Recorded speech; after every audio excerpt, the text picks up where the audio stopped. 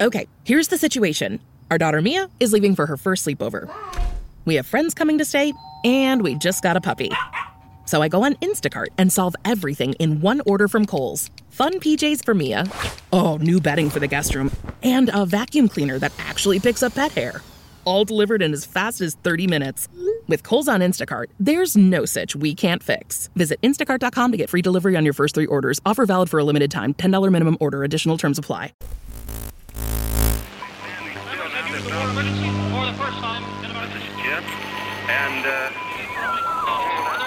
Receiving this message. We are Ken Jennings and John Roderick. We speak to you from our present, which we can only assume is your distant past, the turbulent time that was the early 21st century. Fearing the great cataclysm that will surely befall our civilization, we began this monumental reference of strange and obscure human knowledge. These recordings represent our attempt to compile and preserve wonders and esoterica that would otherwise be lost. So whether you're listening from an advanced civilization or have just reinvented the technology to decrypt our transmissions, this is our legacy to you. This is our time capsule. This is the Omnibus.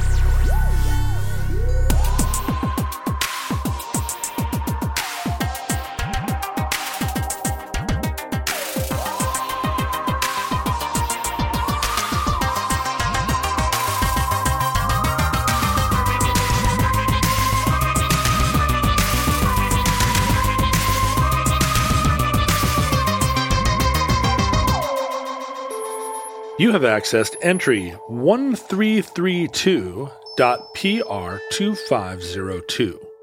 Certificate number 39453. B. Traven. Hey, that's my number. Sure enough. Oh, just look at that fat, rich printed number. That's the kind of sugar Papa likes. Oh, people be Traven. I be Traven. I miss be Traven. Have you seen The Treasure of the Sierra Madre? No. Are you resistant in general to kind of TCM black and white movie culture? No, right? You do a podcast about in fact, about square old movies that dads watch. 2 nights ago, I watched Duck Soup. Oh, Duck Soup has aged super well. Plus, it's like 67 minutes. It's so great. All old movies should be like an hour because then your kids won't complain. But then a week ago, we watched Bringing Up Baby just because we were looking for some wholesome fare for our 9-year-old daughter. How did that play? I think we all enjoyed it. She's now walking around talking with a mid-Atlantic accent. I was born on the side of a hill. George! I was born on the side of a hill. George! And that's delightful, and I'm encouraging her to keep speaking in mid-Atlantic. But you also remember those movies from the 30s are from that era where funny, or where like a romantic comedy is just everyone shouting all the time. Like they're just shouting at each other because it's not that far away from the stage. It's called Screwball. Yeah. And I guess that's right. They all come from George Kaufman stage plays, and audiences would just roll in the aisles when people tripped over a carpet and yelled at the butler. Yeah, a lot of slipping on banana peels. A whole dinosaur falls down and Bringing Up Baby. That's right. A lot of people talking over each other, and then the mishearing is the joke, or somebody runs off and something bad happens because there's a lot of just a lot of slapstick is just confusion. People just sort of running around in That's confusion. especially true in the Marx Brothers, where it's really just how many gags per minute can we get in here. I don't think I ever truly appreciated how much Harpo is just the prototype of the Joker. Like he just wants to watch the world burn. He's absolutely chaotic evil. Like he'll just see a telephone and cut the cord of it to the receiver for no reason. You turn your back on him and he just has a giant pair of scissors in his coat. He cuts your belt. He cuts the back off of your jacket, and he has that same manic look on his face, but he never gets in trouble really. Like he never pays the price. Is that what you want? You want justice for Harpo? No, but I watched Duck Soup with a new eye. I used to hate him. I used to just feel like, what is this all about? Like I was focused on Groucho. The Marx Brothers have the 3 types of funny people that there are: smartass, stupid, and horny. Right. Oh, right. And Harpo's horny. Harpo's always chasing blondes, and they're going around the desk giggling like it's a Beetle Bailey cartoon. But I felt like Chico really stood out to me in Duck Soup. Like all of a sudden I understood that Chico was really the glue that held the whole game together. Groucho's just making quips. Groucho and Harpo are on their own planet. Yeah. Chico is actually, I mean, sometimes there's a fourth one advancing the plot like there is in Duck Soup because they hadn't got rid of Zeppo yet. But, right. But yes, you need Chico because he's the one he talks to both of them. Right. He seems rooted in reality, at least a little.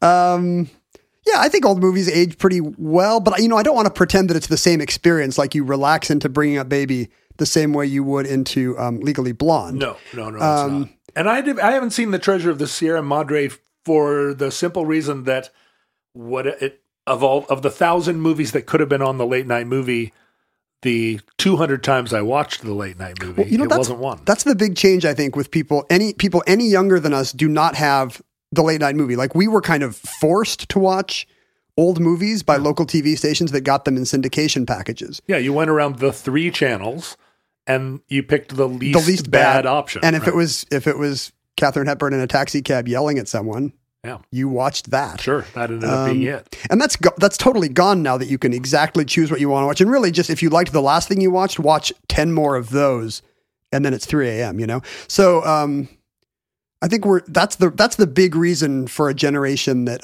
sometimes gets lambasted for their impatience with old movies. Like, do you remember when Shea Serrano got interviewed by Esquire and he said, like, yeah, my new movie book doesn't have any old movies. And then he was like, I mean, some old movies are good, like Star Wars or Alien, but it doesn't have any like other old, like to him, old movies are late 70s. Right. And I think he said he tried to watch Rififi. This is do you know this French heist movie? Yeah. Where they bust into Topkapi Palace or something.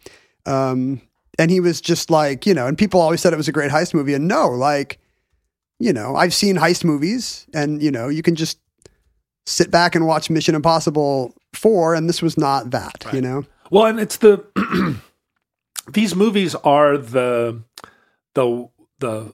font of so much that we take for granted in our culture. Like watching Duck Soup, you suddenly have an appreciation for Bugs Bunny that you couldn't possibly have without having seen Duck Soup, right? I watched Bugs Bunny and thought that most of those gags were invented by Warner Brothers, but Bugs is just Groucho, and so much of that humor was originally just referencing what everybody would have known, but to me, Generation X kid, I was it was copped well enough that it seemed original. And that's how I know that whole sense of humor. And I wonder if that's why, and that's probably a big challenge to people being shown old movies, is that they've seen all the sharper, more finely honed descendants of it, in every variety. And so the Urtext is not that interesting. It's why Close Encounters is so boring now. Yeah. But when we watched it in the theaters, you were on the edge of your seat through all those scenes where Richard Dreyfuss is just being a dope. Your stomach is still clenched because somewhere out there's a spaceman that's going to come. But compare that to Independence Day.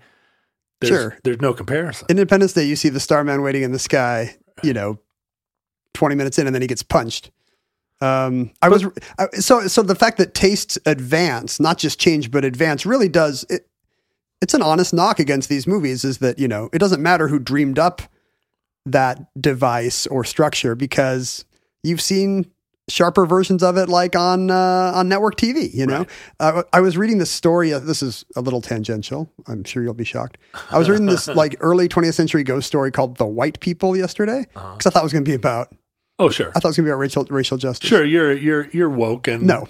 I was researching the trope of the ghost who doesn't know he's a ghost. I was trying to see how far back it goes. Oh, how far back does it go? It turns out the most famous early examples are Lovecraft and Ambrose Bierce, who both used it for twist endings, just like movies like The Sixth Sense. So the reader also didn't know they were a ghost until the end. The narrator discovers he's a ghost at the end and is like, what? Like the Lovecraft story is a pretty famous one that ends with him seeing a shambling monster and reaching out and finding out it's a mirror. Oh, no way. But the funny thing is, you read all these now and you immediately see the twist. Right. Like in The White People, this young girl in the Scottish heath is always sees these anachronistic people riding out of the moor, and in a little silent little waif girl who plays with her. And her whole life she sees these like strange, pale creatures. And for the whole story. It's a novella, 10 chapters. Nobody else can see them. Everyone else seems very interested and nods concernedly when she talks about them. And then at the end of the story, we find out, guess what? They were ghosts. They were ghosts. All those, yeah. It's not that she's a ghost, but it's just all the pale, strange people that she saw that nobody else could see were ghosts. And that's the twist ending of this story. And you're like, well, yeah, I guess if you've never read a ghost story, this must be a real eye popper, you know? You're gonna have to run and tell all your friends to read this. The Treasure of the Sierra Madre, like so many of the plots of those films, even if you haven't seen it, it percolated into the culture enough that I know it, or I it's just sort of like the Bible in the sense that you don't have to have read it. Well, not if you don't want to go to heaven, John. Yeah, I know. And as somebody who steadfastly refuses to go to heaven, I avoid the Bible at all costs. I will not read it. I'm not even going to open that drawer in the hotel because it's going to get me slightly closer to heaven. I feel like I know the stories, though. You know what I mean? Like there's hardly any biblical reference you can make that it's not clear. Like, oh yeah, right. And Shakespeare the same. Like you know this, you know the plots. The main way Treasure of the Sierra Madre has percolated into the culture is through the Blazing Saddles bit about not needing any stinking badges. That's a Mexican cop in or a Mexican bandito type in Treasure of the Sierra Madre. Right. I think it's often misquoted. He never says we don't need no stinking badges. What does he say? We don't need no badges. I don't have to show you any stinking badges. It like conflates two. It's like I Am Your Father, Luke. You know, where they just take the two adjacent lines and everybody misquotes them. That's how it should be. The scriptwriters we should go. If I went back in time, I wouldn't kill Hitler. I would make that adjustment. Yeah, I think we're script. right and they're all wrong. If 100,000 people think your line is one way, then it really should be I Am Your Father, Luke. Berenstein Bears. I'm from a parallel universe where Blazing Saddles quoted it right. I don't love Treasure of the Sierra Madre. I watched it on TCM, I don't know, many years ago. I should probably give it another chance because I love Bogart. I love John Huston movies. Maybe it's past the point where you would watch it as an adventure story and instead watch it as a cultural artifact. Well, that's the thing. I mean, I would say over maybe 2/3 of the reason why I watch old movies is because they are not relaxing, passive entertainment. Like you're constantly being like, ooh, like look what the butler's wearing, right. Or yeah, exactly. Look at this weird Art Deco set that looks nothing like a real penthouse, or like what is that slang term she just used? Or I was watching you ever see the Peter Cook Dudley Moore movie Bedazzled? Yes, where he sells his soul and keeps trying to make wishes and Satan keeps tricking him. Yeah, I mean it's just an insane late 60s artifact where Dudley Moore wrote this kind of music score and Raquel Welch does a sexy dance and you're like, this is from another planet. Yeah. And if you sat down thinking this is going to be a fun comedy like the Brendan Fraser remake, you're going to be pissed off. But like it's way more fun that it's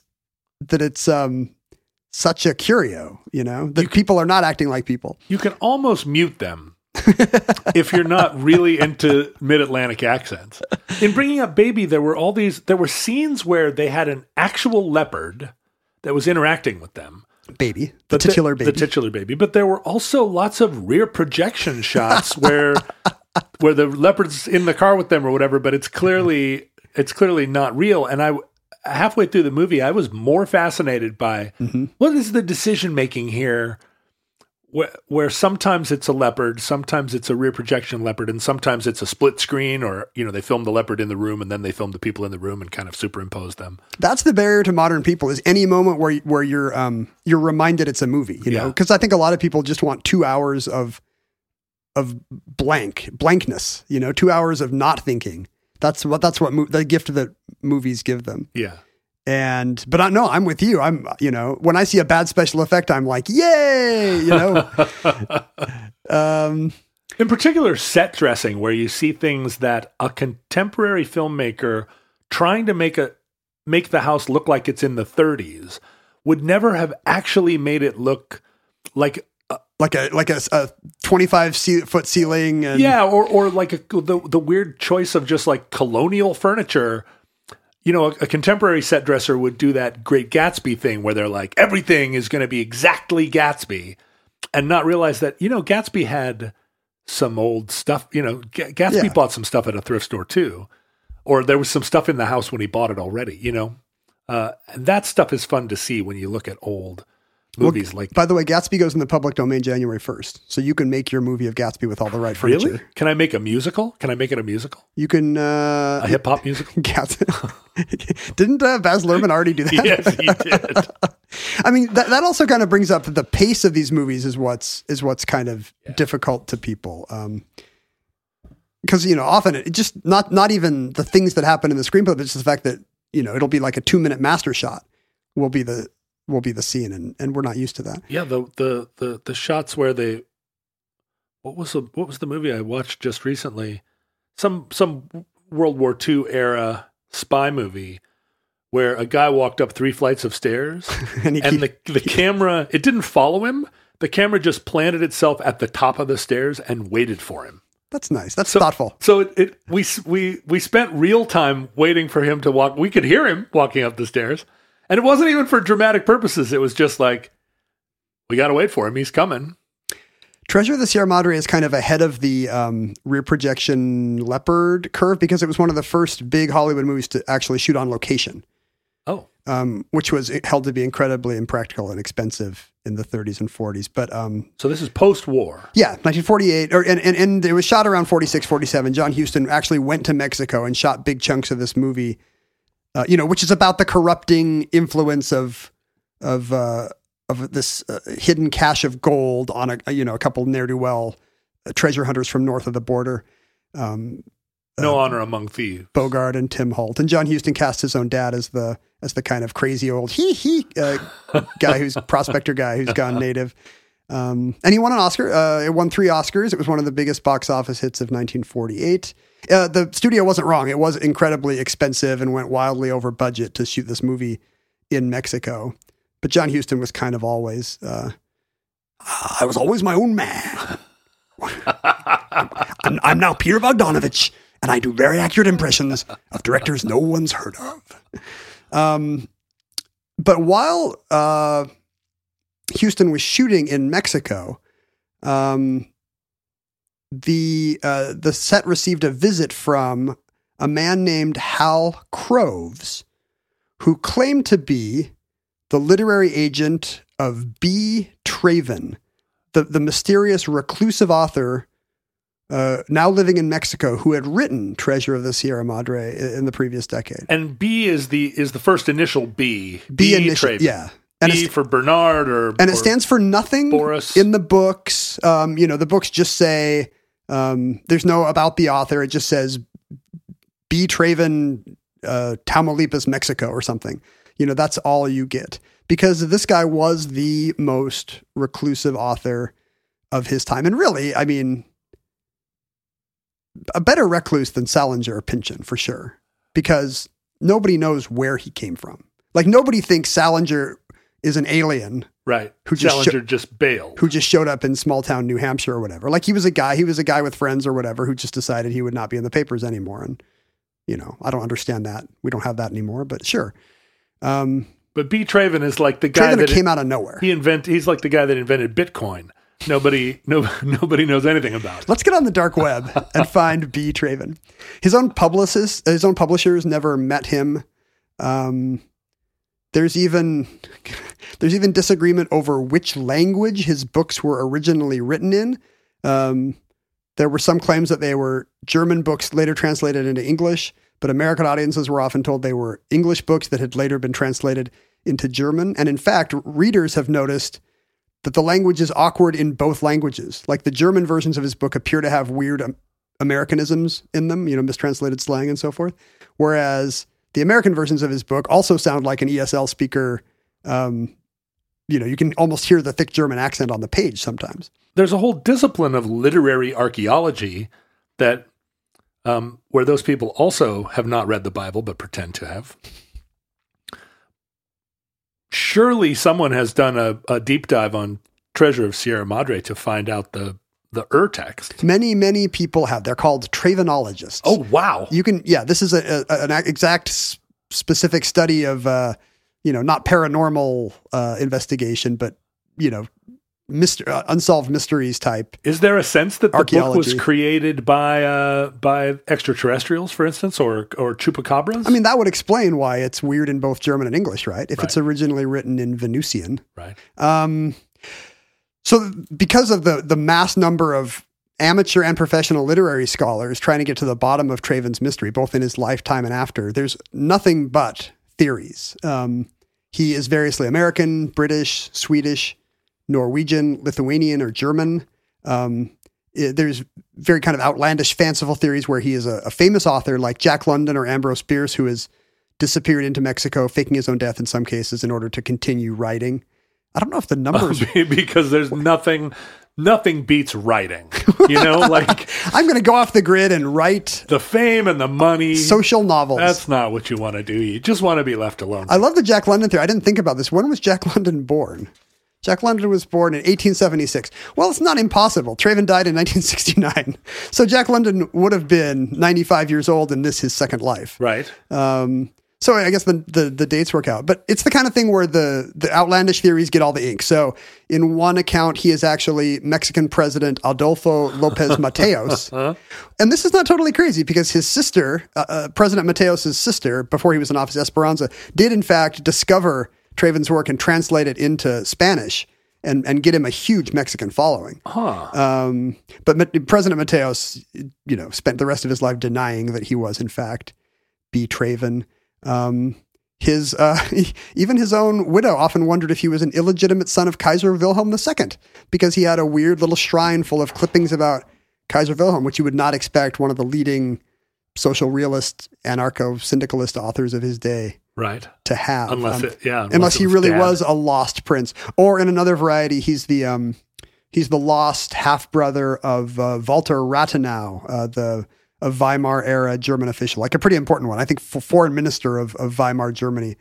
Could he have been the illegitimate offspring of either Kaiser Wilhelm's father or Kaiser Wilhelm II with some stage actress, right, or the father of Minister Walter Rathenau? So there's lots of theories where he's a celebrity. And at one point, Life magazine was reported to have offered a $5,000 reward for information leading to the intellectual capture of B. Traven, although that's probably just a rumor started in the Mexican press to gin up interest in his work. Did anybody ever suggest that it might be Sir Francis Bacon? Sir Francis Christopher Bacon, Marlowe? now 650 years old. So this was a mystery even in its time, and one that was in the newspapers. In 1946, as Houston is shooting Sierra Madre in Mexico, this Hal Croves guy, tight-lipped Hal Croves guy who keeps showing up on set saying that he's Traven's agent and watching everything, it becomes just common knowledge among the crew that this is in fact Traven. Oh. And Houston, in fact, didn't believe it. And to the rest of it, to the end of his life, in his memoirs, always said, "I was never sure that guy was Traven." But that immediately became common knowledge on the crew that Traven was hanging out here undercover as his own agent. And when the movie came out and was a big hit, suddenly the spotlight turned to him both in America and in Mexico and stateside. Was he interfering in the production? Was he like monkeying with the script, his agent? He would be like, "In my book, that is to say, the book of my client, B. Traven." No, apparently he just kept his head down. He was exactly the way you would expect a reclusive author to act on the set, which maybe was the problem. But he was just there for free craft services. That's right. He's always hanging around Crafty, eating all the good breakfast burritos as soon as they come up. But can't you forensically just figure out where the money is going? Well, that's what happened. So after the movie came out, suddenly this guy is now before you could. So he had written a series of novels. Throughout his career, he wrote 12 social novels and a series of short stories, mostly about Mexico and mostly about the oppressed people of Mexico, peasants, Indians, underpaid oil workers, the kind of the common man and upholding their dignity against these are the Steinbeck of Mexico. Yeah, against the forces that are laying them low. And there were certainly a ton of 20th century writers that discovered Mexico as this amazing kind of quasi lawless canvas where anything could happen. So D.H. Lawrence and Malcolm Lowry and Graham Greene, all write novels about kind of the the adventures that one can still have in Mexico, right? But Mexico loved Traven in a way that they did not take to all these other authors. He got it right. For one thing, he was the one that stayed. Lawrence may have lived on the beach for 3 years and written The Plumed Serpent and then headed to Australia or whatever, but Traven stayed, and the books they seemed authentic. They were clearly not written in Spanish, in other words. Right. And he never claimed, and his books start out in Germany. His first book is called, it's usually translated as The Cotton Pickers, but I think in German it's Der Wobbly, as in the international workers of the world. Yeah. About low-paid farmhands. And his second book, if you're plotting his journeys across the world, is called The Ghost Ship. The Death Ship. I think it's usually translated as The Death Ship. And it's about a coffin ship. Are you aware of this phrase? I had not heard of a coffin ship. Seems like an omnibus episode. Maybe we should do coffin ships. What is a coffin? Maybe I should do one now. It is not. You have access. It is not a ship full of coffins. It's a ship that has been overinsured such that it's worth more dead than alive. It's worth more sunk than alive back in London or Hamburg or wherever. Right. Which means that it's an incredibly unsafe place to work because nobody cares. It's the lowest level of safety, the lowest paid people, the scum of the earth walking its planks. Right. Please start an oil fire. Please. Whatever you do, please crash into that reef off the coast of Senegal. We would love it. Wink, wink. No survivors would be better. Anyway, so his second book is about the kind of the low lives aboard this kind of ship. And then after that, the books are all set in Mexico, in the jungles. And these books originally appeared in German, giving credence to the idea that he's... The first two originally appeared in German. At some point in his Mexican career, they started to come out in English and German simultaneously, or even in North America first. And Mexico, his last book is in 1960, he wrote a novel called Aslan Noval, which has never even been translated into English. Lion, the Witch, and the Wardrobe? Yeah, it's an unfinished eighth Narnia book. Fanfic? You walk through a closet and suddenly you're in Chiapas and they're shooting at you. And so, and this is kind of an off the rails. Many scholars have said it must be by a different hand because it's this weird, kind of torrid, quasi-pornographic, a real kind of potboiler. Well, he was 90 by that time. Well, if he's Jack London, he's almost 90. If he's these other guys, maybe he's closer to 80. And so, he has this weird career arc where, despite producing one of the best known novels of the 20th century, thanks to Humphrey Bogart and John Huston, a lot of his work is this weird, anarchist, Marxist-Leninist social novels. And polemical, extremely polemical. And not all that well written, like by all accounts, just not a great stylist, but an amazing flair for narrative. So that and the authenticity, some of it's just the local color of really knowing this weird milieu of the poverty of the Mexican jungles well, but also apparently just a real page turners.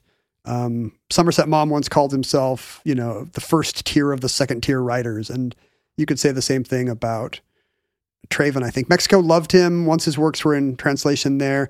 When he died, his ashes were spread from a plain over southern Mexico, and a village in Chiapas near where the ashes had been deposited actually changed its name, adding de Traven to the end of its name.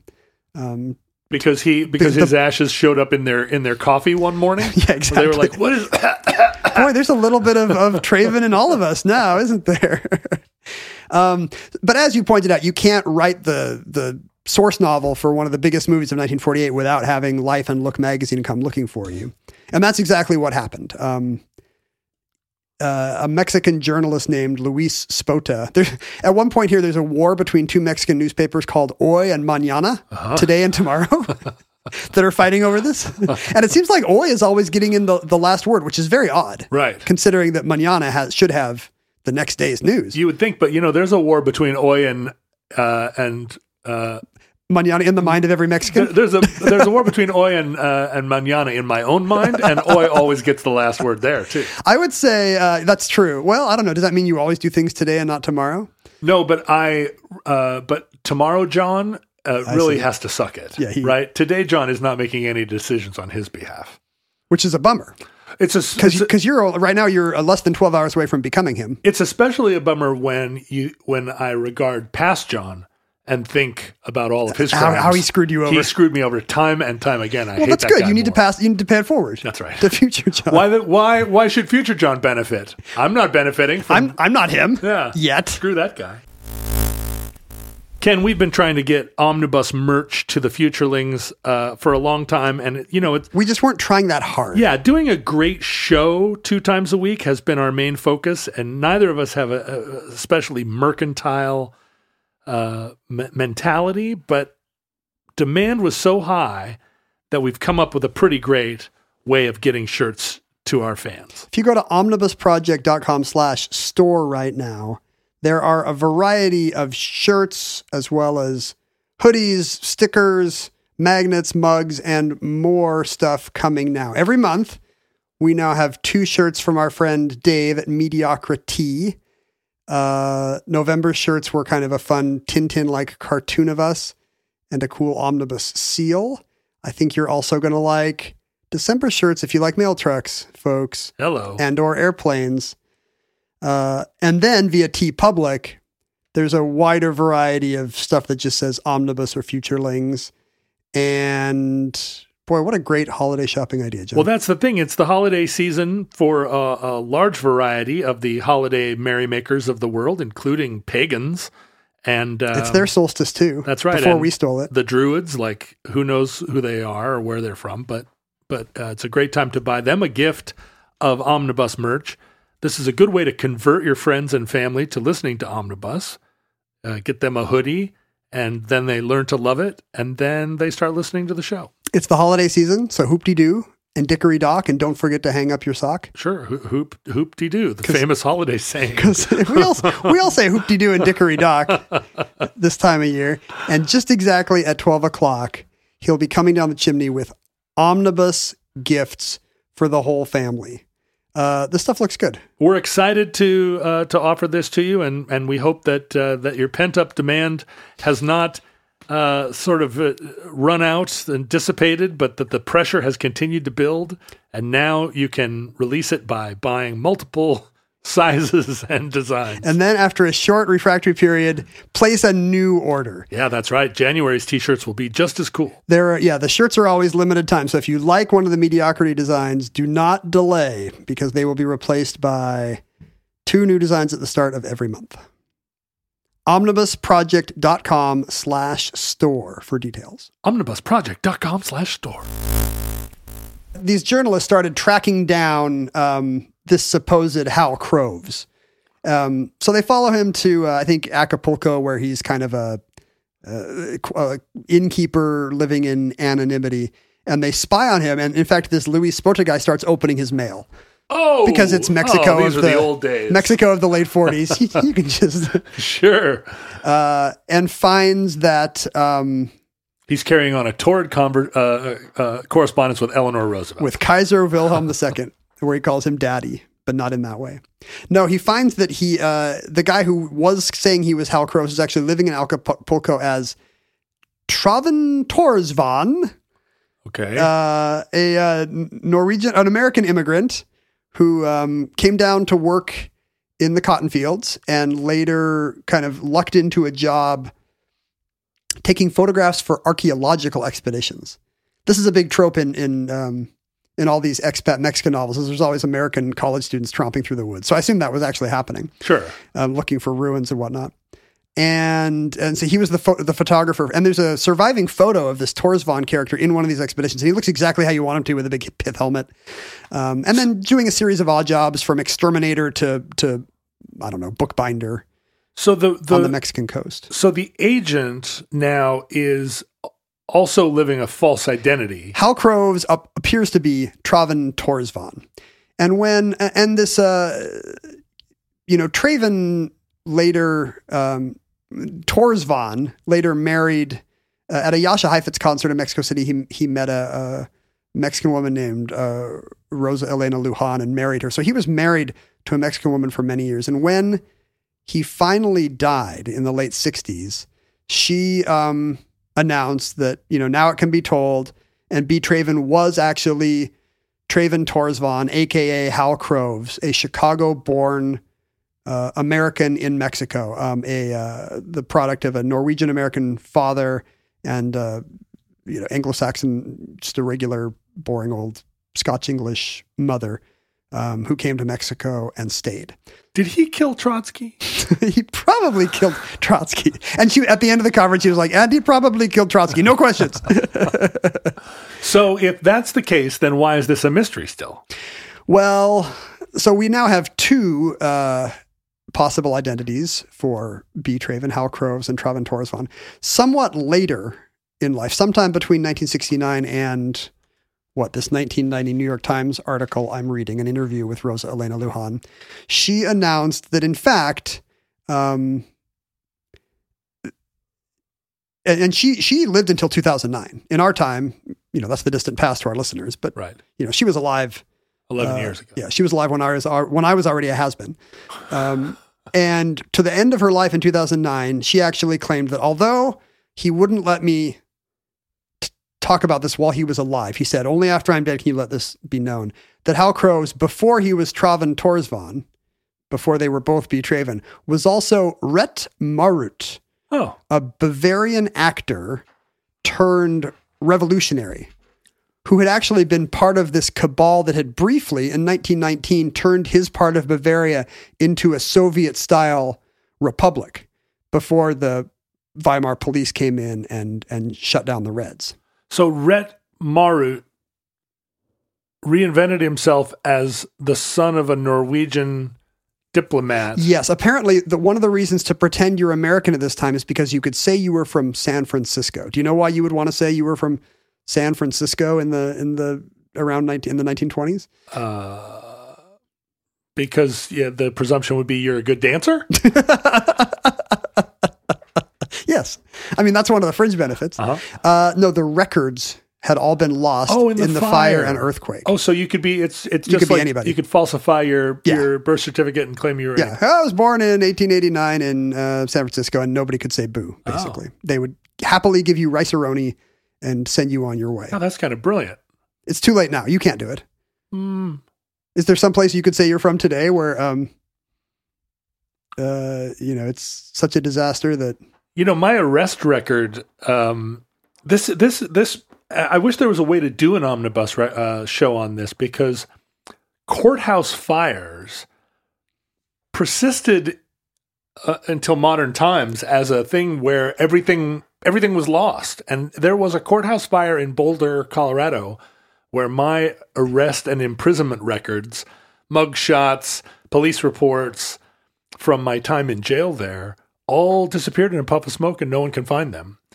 And you were so smart to do these crimes before computers. Right? There's as far as I can tell, there's no record of it except for the one time I admitted to it at the Canadian border and got turned away. Back then there was one crime-solving computer and Batman had it. Beep, beep, beep, beep, beep, beep. And a little piece of paper would come out and say, John Roderick is the Joker. So I'm stunned that you could still lose all the records of a whole county. Do you think this rash of courthouse fires is because of people like you who know that they can get expunged if they set fire to a courthouse? I mean, I'm not saying you lit the Boulder courthouse on fire, but did you? You did, right? I think that what it is there were a lot of cows that were housed in courthouse basements. And they still used oil lamps, and cows were constantly knocking over oil lamps. And then farting methane all over them. Yeah, and the conflagration would burn the whole town down, or at least the courthouse. I think Mrs. O'Leary's cow never kicked anything. It's just you couldn't say in the papers it farted cow farts all over the oil lamp, igniting the barn. Is the methane concentrated enough in a cow fart that all you have to do is just fart on a lamp? I'm from the Reagan era. You remember how Reagan always used to say that cows were causing global warming and greenhouse ketchup gases? Was a vegetable, yeah. Yeah, those two things. That's what I remember about No matter what the press asked him about Iran Contra, he would say, well, ketchup is a vegetable and greenhouse gases. Why is he Carson? So you could claim San Francisco, much as you can claim to be a good upstanding citizen in Boulder. That's genius. Did you ever? You never tried to get a fake ID. I actually got my hands on a stack of blank baptismal certificates, And Is this a way to get a fake ID? It used to be. You didn't need a civil document? You could claim that your birth certificate was lost or that you'd never been issued one, but you could present a baptismal certificate and some other supporting evidence. This was back when the driver's license was just a laminated piece of cardboard. You and I both had old bad tech driver's licenses. Yeah, where if the license got wet, it would come delaminated and the picture would fall out. Yeah. I was like, no, this is my license. Sorry, but I took this baptismal certificate and I weathered it in that way that you used to do. You dip it in coffee and then I went overboard and kind of burned the edges so it looked like a treasure map. For a Mormon, falsifying documents is less bad than actually buying the coffee. So this is unavailable to me. And I had all the documentation, and I was going to go down and gird my loins and go in and present all this documentation at the DMV to get a fake ID. And then I took a trip to New York, and this was Old Times Square when it was full of porn and bad people. And there was a little kiosk that was like IDs. And I like now it's off-brand Elmo, but like that guy was running an ID kiosk. I was like, IDs? It was like a shop. And I went in and was like, I'd like an ID. And he's, kind of pulled his green visor down and sat, pulled up to his typewriter and he was like, all right, name. And I was like, John Roderick. And he was like, date of birth. And I just gave him some date of birth. Even in movies, you have to go find the guy in the dimly lit back of the antique shop. No, he was just like, and he did this incredible thing, which was I said my birthday. I gave him my birthday, but with a different year. I was like September, and my birthday is not September 4th. I'm just using that as an example. I was like September 4th, 1964. I like that you don't want people to know your real birthday. It's on the internet if you want to know my real birthday. Don't send him a present. It was just a couple of days ago. And he typed it out, September 4th, and so the birthday line is an entire line of this. On a real ID, it would just be numbers, right? Just numbers. And he put some fake ID number, 7211174, and he put it through his laminator, and it was like $15. And I brought that thing back with me to the West. And it worked 8 out of 10 times. Because it's out of state. Yeah, it was just like some New York ID. The guy at the Quickie Mart was like, okay, I guess you're 24. How old were you in this actual store? 17. Wait, is the ID store still there? I don't. No, I think you're right. It is an Elmo store. Or no, it's that tickets kiosk now. Yeah, I bought really cheap tickets to the play where everything goes wrong there. You could have gotten a fake ID if you'd been there in the 80s. If you just whisper to the guy, I bet he'd still do it. So it's not uncommon for people to use San Francisco as a place of origin. And a lot of people coming from Europe to Mexico almost certainly did so a lot of them came via North America anyway. So that's the border they would have crossed. But Rhett Marut, this, who's like a dangerous dissident. Rhett Marut is a person there's records. There is record of, but the records disappear the records disappear around, the 20s whenever he would have showed up in London and got his way out of Europe. Mm-hmm. The story that later got told was he was actually arrested for his part in this armed uprising and put into a truck, handcuffed to some other guy. But either with, the door was left open, possibly with the complicity of the driver or whatever. So while the truck's in motion, he and the other guy jump out, handcuffed together, like Tony Curtis and Sidney Poitier or whatever. And the other guy died on impact.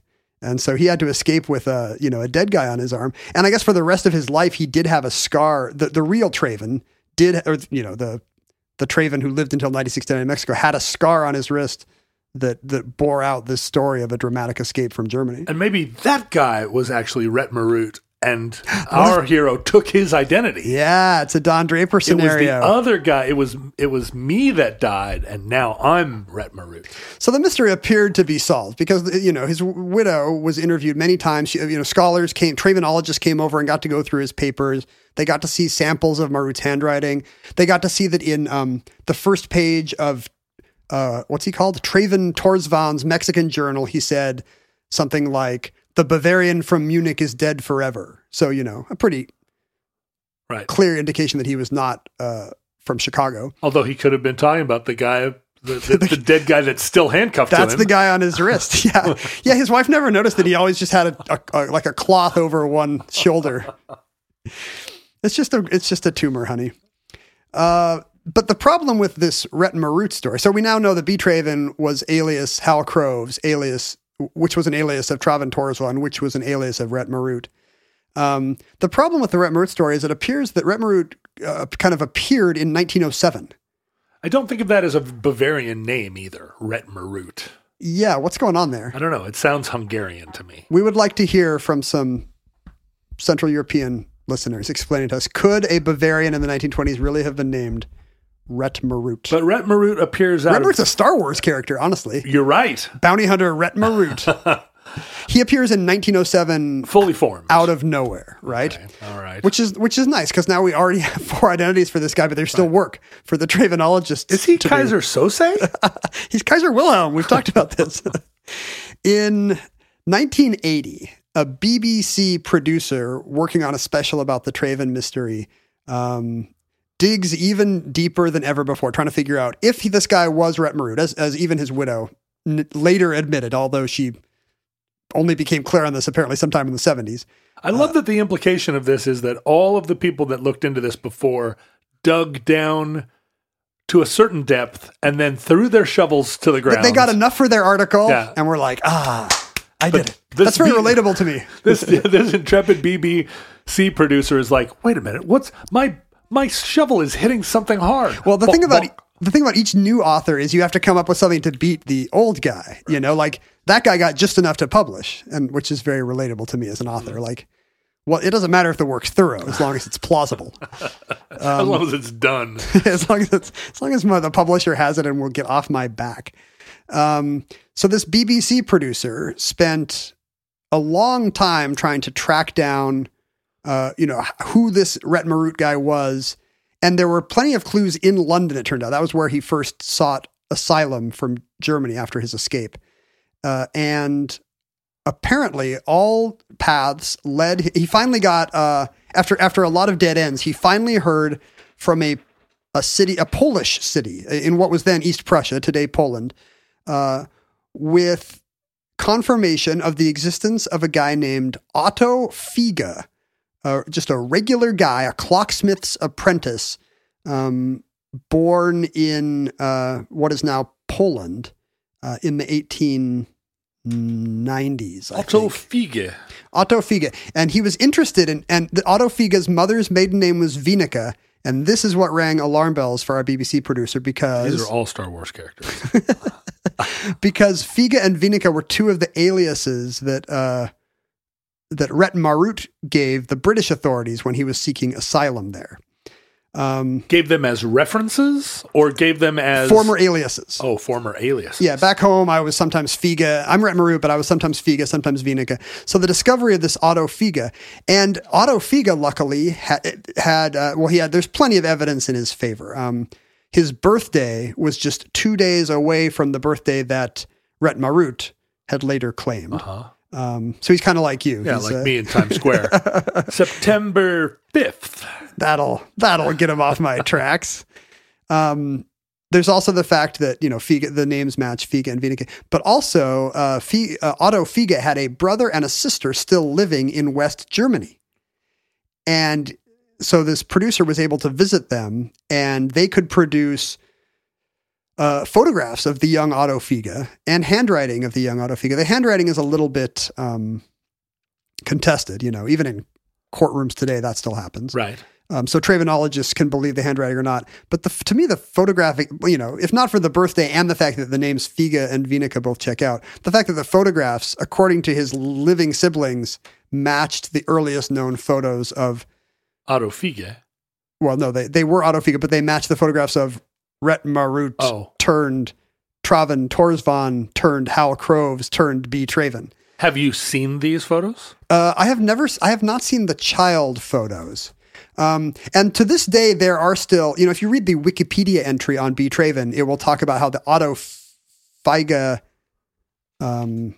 Oh, is it Figa? I think I've been saying Figa, and it's actually autophaga. They will say that the autophaga theory is really not held in much regard. Why would we stop here? Why would Travenologists? I think that's the problem. Not go the whole way. I think that's the problem. You don't want the mystery to be solved if this is your hobby. I see. Oh no, I'm looking right here at here's some photos of Rhett Marut after he showed up in London in kind of an unfortunately Hitlerian mustache and a flat newsboy cap. And here's Otto Feiger from Germany. I don't know. It's not bad. I would say the high eyes and the low nose are particularly convincing. I would say I am very convinced. Can you send them over to me? Feiger Can I look at them here on my side of the bunker? It's a little difficult because the Feiger picture's in profile. He's in profile, but he does have a very long nose. Yeah, look at the way the nose starts flat at the bridge. Yeah. He does have many of the characteristics of his later self. Rhett Marut, then there's Torvan, and then there's Croves. I feel like the latter three are definitely the same man. Yes, I'm going to say they're all the same. No further questions. No further questions. And I believe their handwriting is the same, even if there's evidence to the contrary. You're now an expert Travenologist. No, I was also fairly convinced by the Otto Feiger case, and it seems to me that people disputing it are just, they don't want the fun to be over. Right. There's, a solved mystery. There's no TV show called Solved Mysteries. But I don't feel that it is. I don't feel that it is solved by discovering that he is just some rando from Brandenburg. We have everything about his life in his 5 identities. I mean, we now have a pretty good paper trail. You can see how this small town East Prussian, got into left-wing literature, became an actor and a journalist, went to the big city, went to Munich, fell in with the Reds, started a revolution, got out just ahead of the cops, seeks asylum in London, gets to Mexico possibly via the U.S. border, has a series of odd jobs, and then, based on his journalistic past, and, starts writing novels. Continues his novels, yeah. And how old was he when his first novel was published?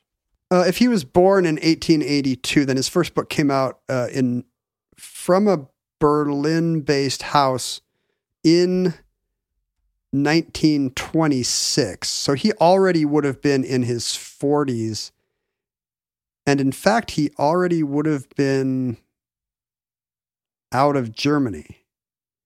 So it looks like he would have, maybe he had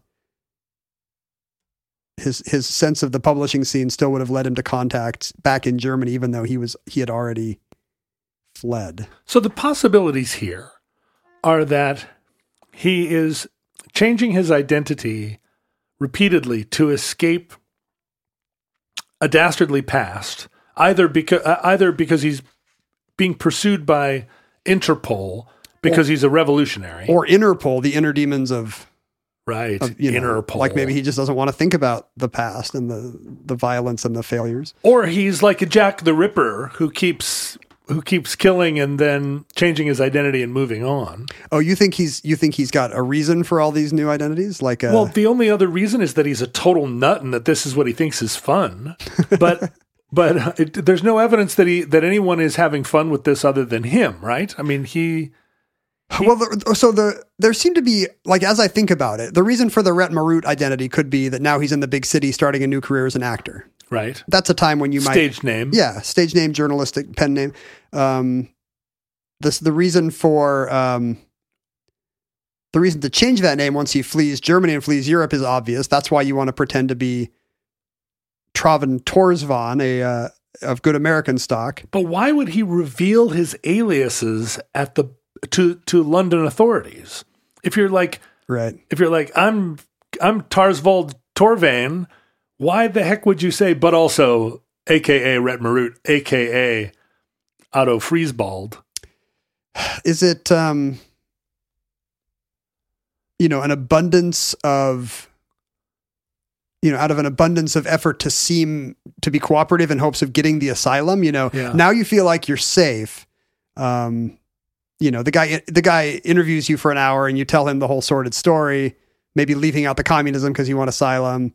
He jots down he puts Feiga and Wienicke in your file. It's bad tradecraft if you're truly into being sneaky. This is not, he was never trying to construct a life, he was always just kind of staying one step ahead and just trying to lay low in a time when you actually could. Today, as we were saying, courthouses don't burn down anymore. The data is all in a cloud. Right. And it's really not possible to live this sort of life anymore, to disappear into the bushes. Really. I mean, anybody who wants to follow you probably still can, right? Is that a net good for society? The one thing I've never understood is if you want to disappear into Mexico and live the quiet life, you absolutely can. Just don't write multiple novels, right? Like to write a novel, I guess to make art and put it out there and have it consumed by others is a need separate from the need to be lauded and noticed and celebrated and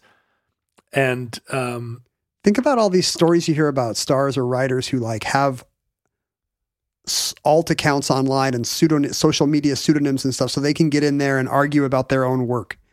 Like even if people don't know it's them, they really want to get in and mix it up about their art with the reader or viewer or listener, I was thinking they get caught sometimes, and that's when it's funny. I was thinking of it in the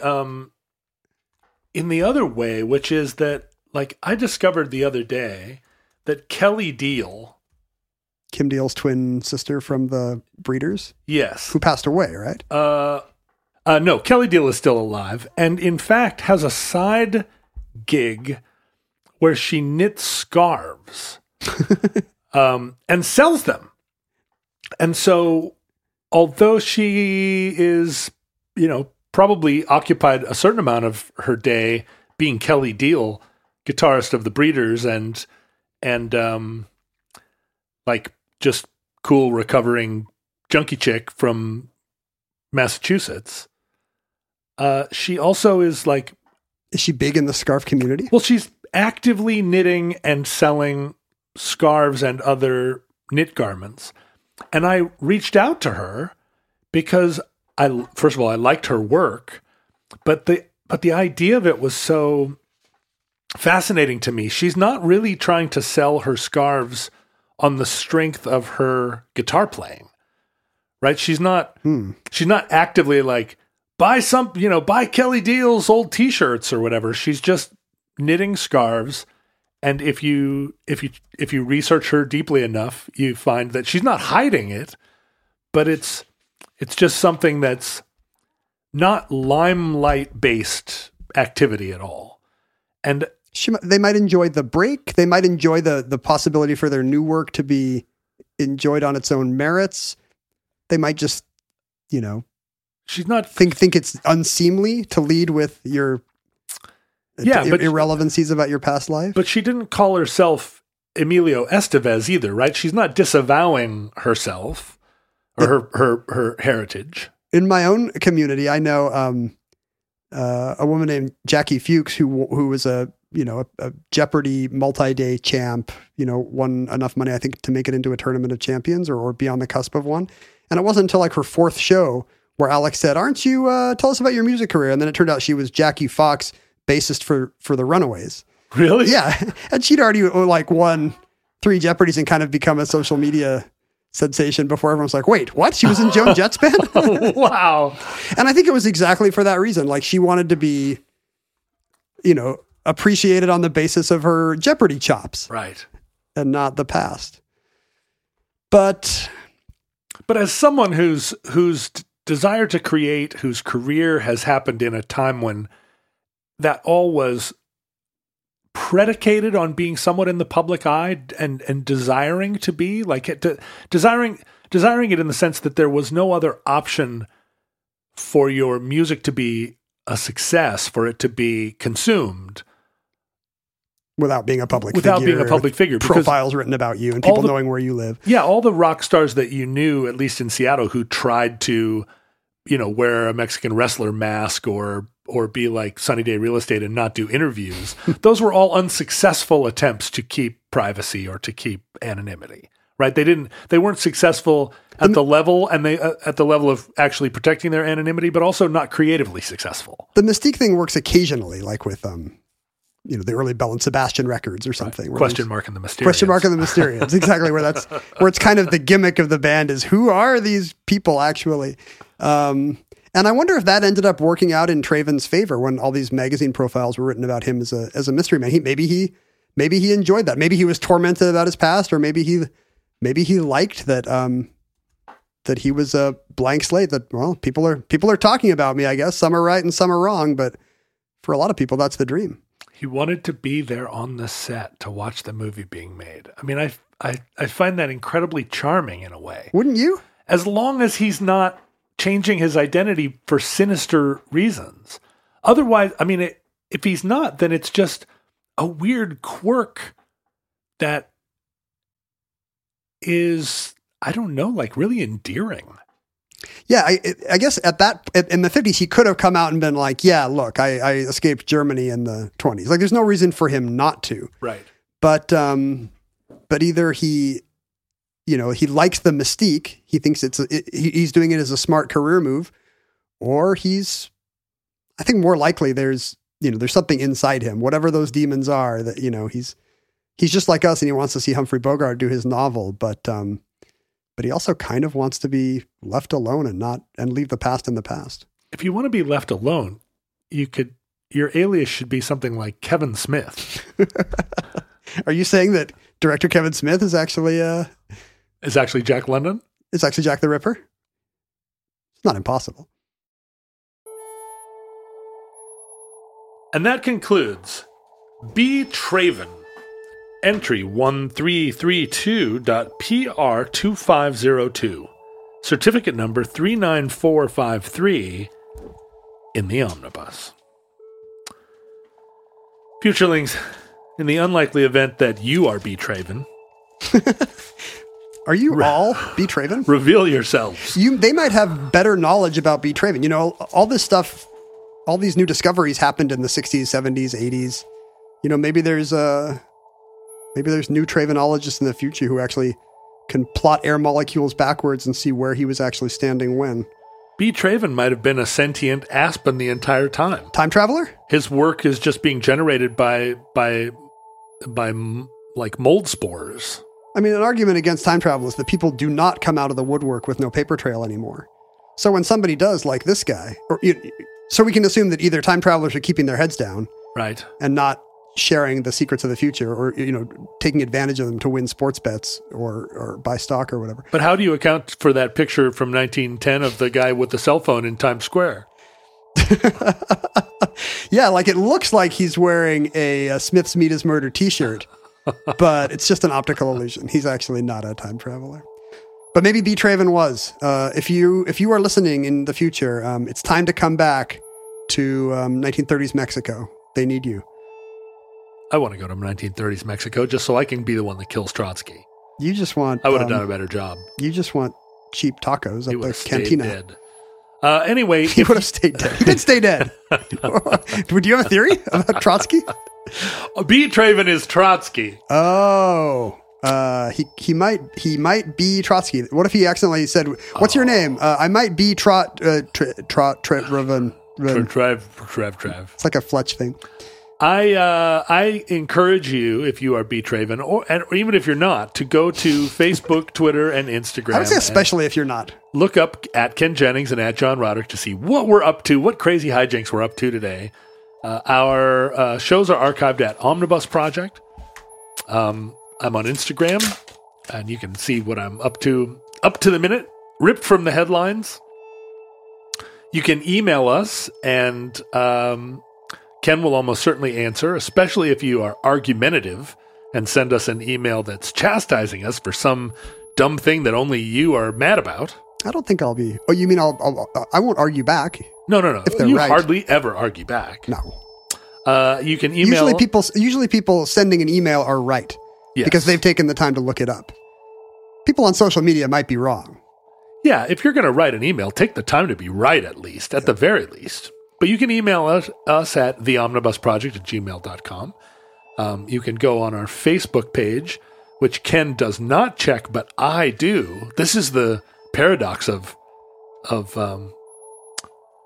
Omnibus social media. You mean the Futurelings page? The Futurelings page on social media accounts. I read it sometimes. Oh, I guess you do. That's right. You reply to people. I know you must read it because anytime your reputation is besmirched in any way, suddenly there's 3-paragraph Jeremiah from you, even though I didn't know you read the page. That's right. I'm like, how dare you? You keep an eye on that page. How dare you? But only the worst offenses get you to crack your knuckles and get out the old typewriter. It's not just me that it's not just when they besmirch me. It's when they besmirch you or our integrity in particular. I appreciate that.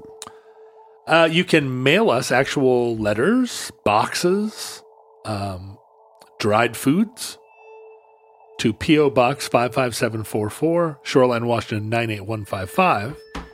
And if the spirit takes you, you can support the show directly by going to patreon.com/omnibusproject and pledging your financial support.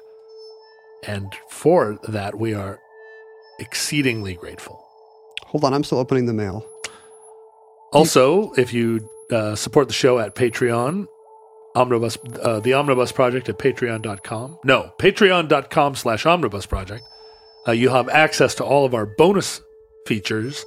And some of those bonus features include you receiving real paper documents from us and phone calls, Zoom calls with us. We'll start calling you at weird times of the day or night. We'll call your wife and tell her you have a girlfriend. Ken can be your lifeline if you're ever on Who Wants to Be a Millionaire. We'll start doing like Harpo Marx-esque pranks. Yeah. Come to your house and just cut the plugs off your appliances for no reason. At the $1,000 level, I will come to your home and cut your tie. Honking a little bicycle horn. Hey, by the way, I was opening the mail right now, and this is pretty good. It's you mentioned that it was recently your birthday. Yes. You got a chocolate cake themed birthday card. I like chocolate cake. From Jessie with a. She knows you like chocolate cake. She sent you an Albertsons/Safeway gift card. Oh, that's where the best chocolate cake is. Famously. Now, it doesn't say this. All we know here is that this gift card is between $5 and $250. So you can either buy a lot of chocolate cake or a lot of chocolate cake. Which Jessie is that from? A Jessie we know? I don't know. Jessie IE. We can't know her that well because she sent it to... Oh, she could have just sent it to my house. Jessie from Gig Harbor. It is Jessie IE. Jessie from Gig Harbor. I hope you treat yourself to a delicious slice of chocolate cake from Safeway. That's wonderful. Thank you, Jessie. And then Andrew, after we did the show about Ghost Forest, you remember the petrified trees of the Pacific Coast? Of course. He actually visited the Nescoin Ghost Forest. He took his family there because we did a podcast about it. Nice. Which is a lot of... I mean, I'm glad we didn't do Chernobyl that week. That shows a lot of trust, Andrew. Yes. And he did a painting of the Ghost Forest, and a gouache painting, and sent us these... Well, this is our painter. I don't know. Has he sent us work before? I'm not sure Andrew has sent us work before. We have at least 2 painters. Let me see that. But That's I think this is work from an up-and-coming new artist named Andrew. Oh, wait. This is a photo of a painting. Yes. So our normal painter actually sends us the original watercolors. But Andrew painted a big gouache painting for his living room. Oh, that's wonderful. Look at that. I stayed right there up on the green bluff. You can see it left. And he really did capture it. Thank you so much, Andrew. Yeah, thank you, Andrew. We'll put this on the image feed on the Patreon site so some of our subscribers can enjoy your work as well. Listeners, from our vantage point here in the distant past, we have no idea how long our civilization survived. We may be as mysterious to you as B. Traven. We hope and pray that no catastrophe will ever come, but if the worst comes soon, this recording, like all our recordings, may be our final word. But if Providence allows, we hope to be back with you soon for another entry in the Omnibus.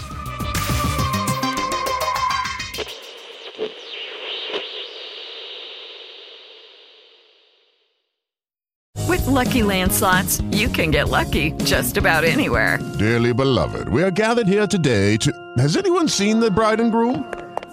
Sorry, we're here. We were getting lucky in the limo and we lost track of time. No, Lucky Land Casino, with cash prizes that add up quicker than a guest registry. In that case, I pronounce you lucky. Play for free at LuckyLandSlots.com. Daily bonuses are waiting. No purchase necessary. Void where prohibited by law. 18+. Terms and conditions apply. See website for details. Lucky Land Casino, asking people, what's the weirdest place you've gotten lucky? Lucky? In line at the deli, I guess? Aha, in my dentist's office. More than once, actually. Do I have to say? Yes, you do. In the car before my kids' PTA meeting. Really? Yes. Excuse me, what's the weirdest place you've gotten lucky? I never win and tell. Well, there you have it. You can get lucky anywhere, playing at LuckyLandSlots.com. Play for free right now. Are you feeling lucky? No purchase necessary. Void where prohibited by law. 18+. Terms and conditions apply. See website for details.